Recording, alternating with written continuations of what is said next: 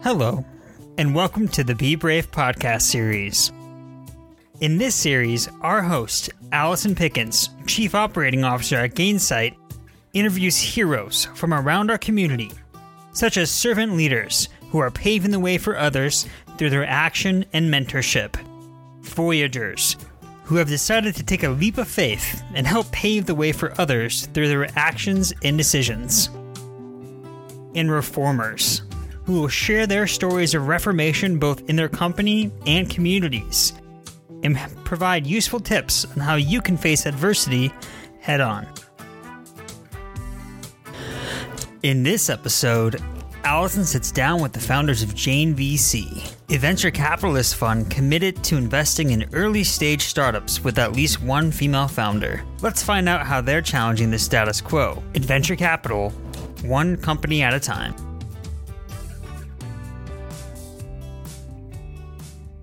Jen and Maren, thank you so much for joining us on the Be Brave campaign today. I really appreciate it. Thank you for having us. So I have been looking forward to having this conversation for a really long time. We started chatting actually, I think back in the fall, summer or fall, about what you were up to with JaneVC. And so I'm really excited also for the audience to learn a little bit about what you guys are doing. Would you mind just at the start describing what is JaneVC? JaneVC is an early stage fund to invest in visionary female founders. So we're investing in women who have deep experience in the tech world, who have big, bold ideas to change the world, and who really have unique insights about the market that they're working in. And we are working to provide the early stage capital and then also all of the mentorship and support that these women need to go out and build big, successful, valuable companies. It's a big ambition, big vision, which I think is awesome. Maren, from your perspective, why is this an important pain point that we should be solving? So I think we've all heard the stats that women get 2% of venture funding. Jen and I met at business school at Stanford actually over a decade ago, and the two of us we saw this dynamic with our classmates where even in business school, the men were investing in each other. They were, throwing money into just ideas, no questions asked, and the women weren't. And we noticed that dynamic then. There was this, just wasn't this social norm to give money and to ask for money. And then we've seen that play out over the past 10 years since business school. Yeah, and have you noticed a difference in terms of the entrepreneurial trajectories that men and women have taken after business school? Yes, definitely. So, we've seen men and women in our class build really big businesses. So I think we know that the potential is there for women to build these businesses, but we felt like there was this gap in terms of getting that early stage funding. So it's, I think, something that we've been thinking about for a long time. And then over the past year, with all the attention in media around the issue, we started to feel like the time is really right for us to do something positive, action-oriented, and solve this problem together. Absolutely. And Jen, from your perspective, what was it about your background and your personal experiences that made this personally important to you to start JaneVC? Yeah, so I think the first piece was living this. As Maren said, we noticed this when we were in business school, and it just kept playing out. And we realized that the patterns that each of us had seen in our own lives were really a microcosm for what was going on in the larger tech and venture worlds. But what's interesting, I think, about the partnership that Maren and I have is that in the decade between business school and now, we experienced these issues from both sides of the cap table. So after business school, Maren scaled and sold a company, and I had started a venture fund to focus on software startups in the Midwest. And so we saw this from both sides and really came at this to say, how do we not just think about this issue and sort of complain about the lack of funding that women have, but how do we actually take action to solve it? And I think the other thing that we often don't talk about is the fact that we are women. And so as women, who have been through this ourselves, we are uniquely positioned to support the female founders that we're working with. Awesome. Maren, tell me about your entrepreneurial path. It sounds like you had a lot of success in building this company. I'd love to learn a little bit more about what you did. Yeah, so my experience is I was an operator at a number of tech companies in the Bay Area, marketing, sales, strategy type of roles, and then I was an entrepreneur, and I raised capital and scaled a business and had that amazing, but lots of ups and downs with being a founder. And I, have been in the founder's shoes recently, and know what it's like to go out and raise capital, and so I think I saw the problem firsthand with myself and the other entrepreneurs in my network, and felt like it was a problem I really wanted to solve. Awesome. What challenges do you think women entrepreneurs specifically encounter when they go through the fundraising process? I think for the fundraising process, so part of it is networks, and I think if you have the introductions and the access to the network of venture capitalists, it makes it a lot easier. Part of it is having the network of other entrepreneurs and people that can guide you and support you and give you the advice that you need.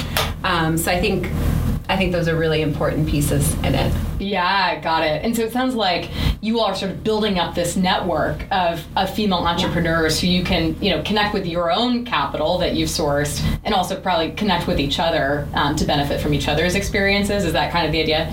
Exactly. Yeah. So we have a lot of female and male LPs in our fund. A lot of them are operators and investors and have been in the shoes of what these entrepreneurs are doing. And I think having that network of people that you can tap into for advice and support is really powerful, and something that a lot of our founders are asking for.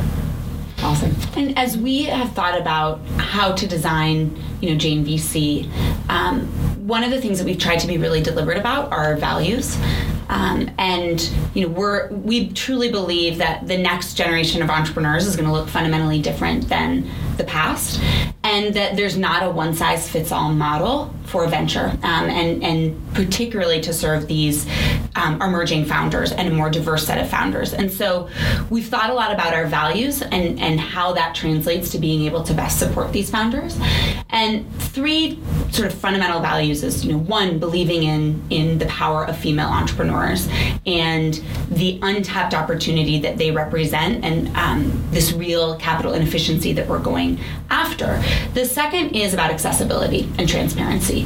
And the VC world is not particularly known for being accessible or transparent, and that really hasn't served female founders well. So if you think about one of the first questions in fundraising, if you're going out to meet with sources of capital, is the introduction, right? And more often than not, that means getting an introduction from someone who has made that VC a lot of money, and that's traditionally a man.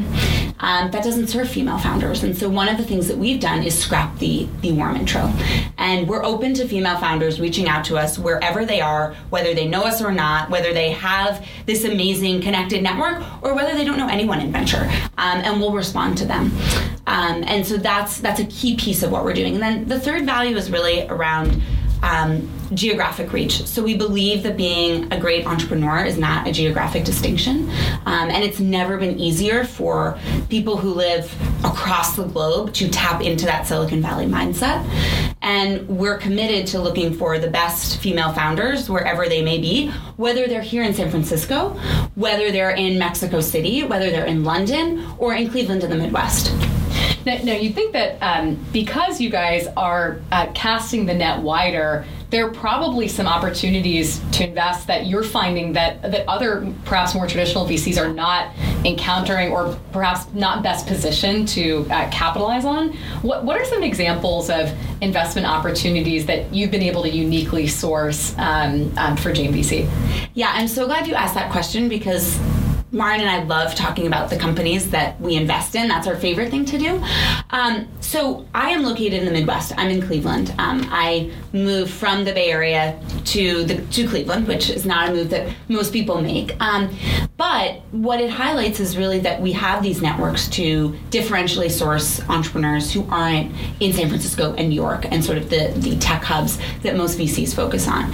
And one of our first investments was a company called Proformex that's located in Cleveland. It's a woman that I met early on after I moved to Cleveland. She has worked at a number of different startups and led them from single digit sales to hundreds of $1 million in sales, has exits, and this was her first role being a CEO. And I had met her years ago and said, like, whenever you're in that position, I want to invest. And that really, I think, speaks to what we're trying to do with Jane, is these women who we fundamentally believe in, who, you know, she's not tapped into the Silicon Valley network, but she is one of the best, most amazing women who's incredibly fundable. So we invested in her. The company, frankly, their demand is outstripping their capacity right now, and they're leaning on their investors to really help support them so that they can scale sort of every right problem that you want to have in a venture-backed startup. And what we're doing is actually starting to plug them into the Silicon Valley network so that they can raise capital from, you know, the investors who will help take them to the next level and continue that growth trajectory and hopefully be one of the great success stories of tech in the Midwest.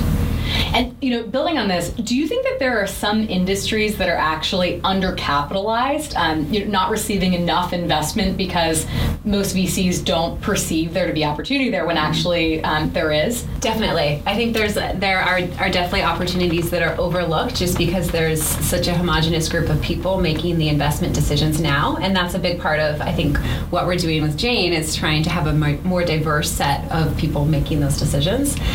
So one of the other companies that we invested in is actually a woman who's a serial entrepreneur. She's had 2 past exits.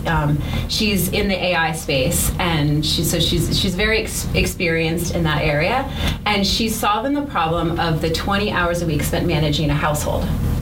So it's a problem that's not on most VCs' radar. And she said, you know, when she was pitching VCs, a lot of them would say, "My wife does that." Yeah. So that's one that really resonated with us. She's usually using deep AI to really understand human sentiment and understand what people are, what their goals are, what their intentions are, and help them make a lot of those little household decisions that end up taking up a lot of time and mental energy.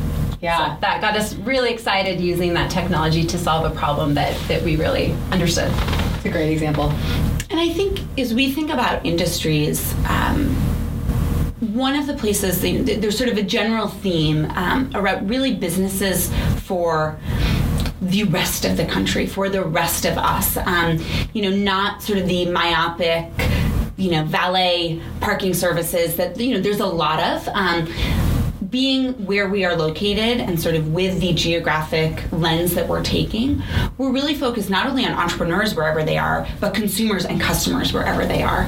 And so one of the theses that we have is there's a real opportunity to apply evolutionary technology. So not, you know, sort of frontier technology, but take that evolutionary technology that's been proven in other industries and apply it to more traditional industries, or apply it to customers who live in the Midwest and live in the South and frankly have been somewhat ignored by the first wave of innovation in a lot of industries. And so it's, you know, not necessarily the sexy innovations that get, you know, front page in TechCrunch, but frankly, it's where we see a ton of opportunity and a lot of dollars. So that's one of the areas that we're focused on.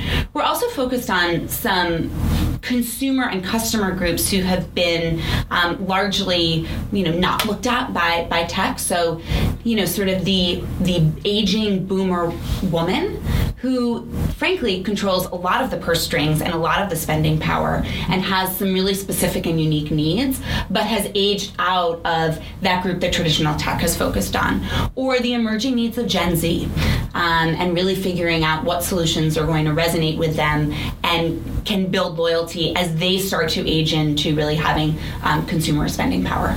Got it. Shifting gears a little bit, I think it takes a lot of bravery, right? Like going back to sort of the theme behind this this video series, it takes a lot of bravery to say, I don't think that the current system is working, and I'm going to start this initiative, this company actually, to help fix the problem. What were the obstacles that you encountered in trying to start JaneVC? Jen, we can start with you and then go to Maren. Yeah, so Maren and I took a bit of an unconventional approach to starting a venture fund. If you look at most of the people who are going out and starting their own fund, they've spent 10 to 15 years at a top-tier VC fund and then are going out on their own. And that approach works for a lot of people, but that approach takes a lot of time, right? It's 10 to 15 years of working under someone else, and then you finally leave to be able to make the investment decisions. And I think as we communicated earlier, Maren and I have a bias for action. And we saw this moment and felt like we didn't want to wait 15 years to be able to influence the change that we want to see. And so we decided to go out and do it on our own. And we believe that our experience and our networks and our pattern recognition is all the stuff that we need to be all the stuff we need to have to be successful. But it is, we're jumping off and starting something ourselves. We like to say that we are very much a startup and can really relate to the journey that our founders are on, because we're out raising money, we're out establishing our product, we're out finding our customers who are the entrepreneurs in the market, and we feel really good about the way that that's resonating and the foundation that we've built. But we're at the beginning of this journey, and so it's still very much unfolding, and it's going to be hard. Anything that's worth doing is going to be hard. But that's the path that we're on, and we believe so strongly in the vision that we're shooting for that we're motivated to just go out and assume that risk and do it ourselves. I really appreciated that you said, this is hard. It's hard to start something, right? Because I think so often founders are like, it's effortless, my company's doing great, right? And we all know that there's a roller coaster involved in, getting on that curve that's up and to the right. I imagine you probably receive feedback from people that says, like, you guys are changing the world, this is amazing, so inspired about what you're doing. I imagine also you've received some feedback that may not be as positive, which I think is true for any startup. I'd love it if you could talk about, perhaps generally feedback that you've received on both sides, and in those times when the feedback is not as positive, how do you receive it in a way that doesn't discourage you? Yes, that's a great question. When we were first starting Jane, I think, Jen and I believe so strongly in this mission that we, are just, let's go for it. We've got to do this. And I remember when I sat down, I was telling my parents about what we were working on. And I was describing the mission and this, exciting fun we're starting to invest in female-led startups. My father actually said, is this really a problem? And then his next question was, is this a business or is this a charity?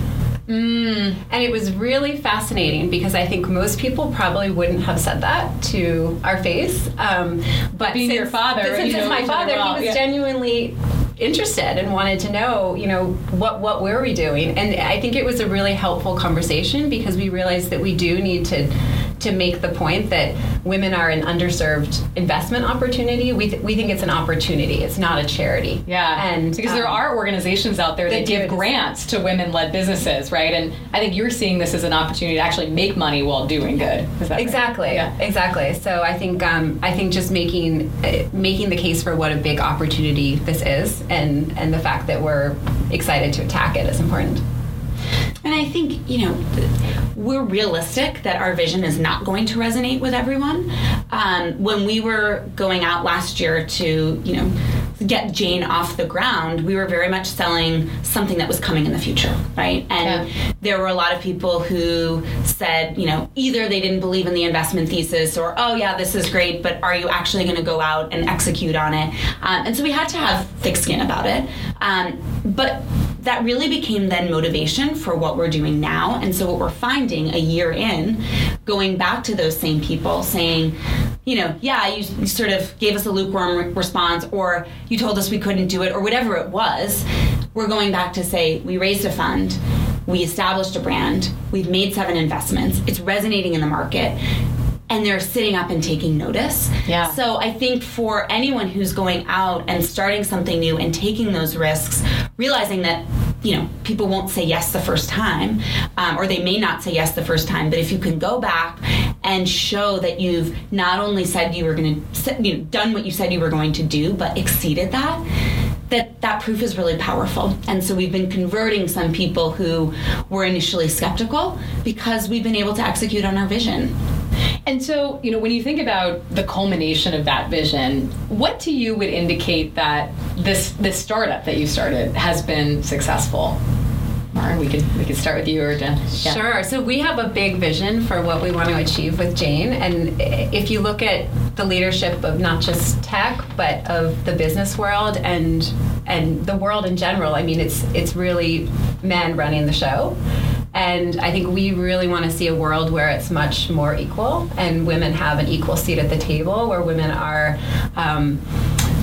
benefiting from the success of technology businesses, where women are in leadership positions in tech, where they're in equal investing positions. And we think that this is going to create a world that's more innovative and really a place where we want our kids to grow up.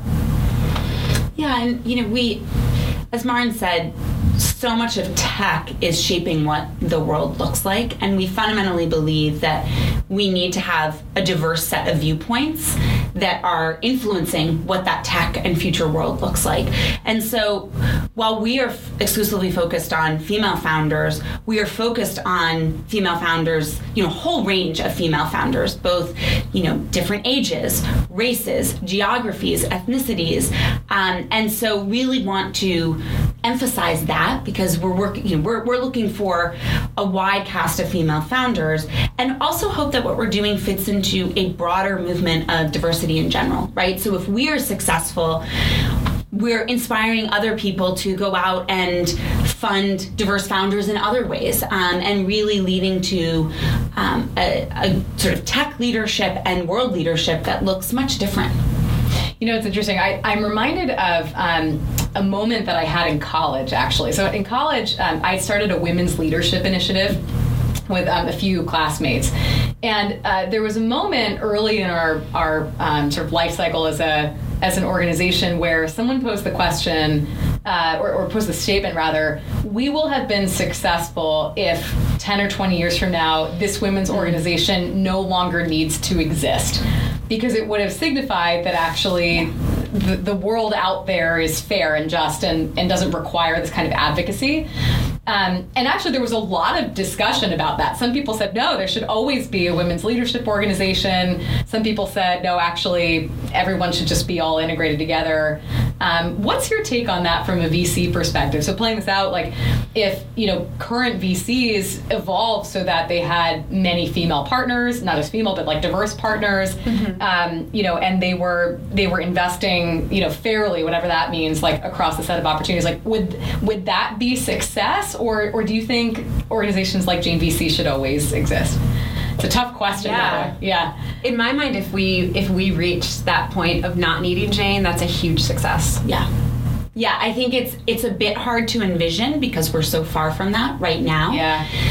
But yeah, I think, this isn't about like the ego of JaneVC. It's really about the opportunity that we see and the vision that we're working towards. So it does feel like success if suddenly all funds across the board are, have a similar lens with which they're viewing, funding founders. It's interesting. There's a 2x2 that folks talk about. I think it was in the book 0 to 1. Maybe you read it, where it talks about investing opportunities, and there's one axis which is right or wrong, and then there's another axis which is consensus, non-consensus. And the idea there is that if you're a strong investor, you should be investing in the buckets that's it's a correct thesis on the market, and it's also non-consensus in that no one agrees with you that it's the right thesis, right? Then you've got sort of this like unique opportunity. And it strikes me how right now you're in this position where arguably like your thesis is correct, right? There are investment opportunities out there that are not being funded, but also not everyone agrees with you, right? Because if everyone did agree, I think as you're implying, like there maybe wouldn't be as strong a need for this. So perhaps like as your thesis becomes consensus, then you'll say, well, like we'll move on to the next opportunity, right? Because like we sort of fulfilled the vision here. Yeah. And I think another key part of success is having female role models that women can point to, right? And that's, the broader point is a diverse set of role models that people can look to. But, so much of life, and particularly the business that we're in, is seeing people who look, feel, sound, act like you, doing what you are aspiring to do. And I think for so long, the tech world has lacked a broad set of female role models. And really, if you think about it, many male leaders in tech are household names, but very few women are. And so what Maren and I are excited for is that day when it's not just the 2 to 3 women that people keep talking about, it's the 20 to 50 to hundreds that women of all ages are aspiring to be or work with or collaborate with. And I think that's when we know that things will have changed. I love that's an amazing note to end on. Be brave, take that risk. Thank you guys so much for joining us today. This was awesome. Thank you. Thanks so much. Thanks for listening to this episode of the Be Brave series. If you want to hear more stories from influential heroes from around our community, be sure to check out www.bebravetogether.com. Until next time, this has been the Be Brave podcast series with your host, Allison Pickens. See you on the next one.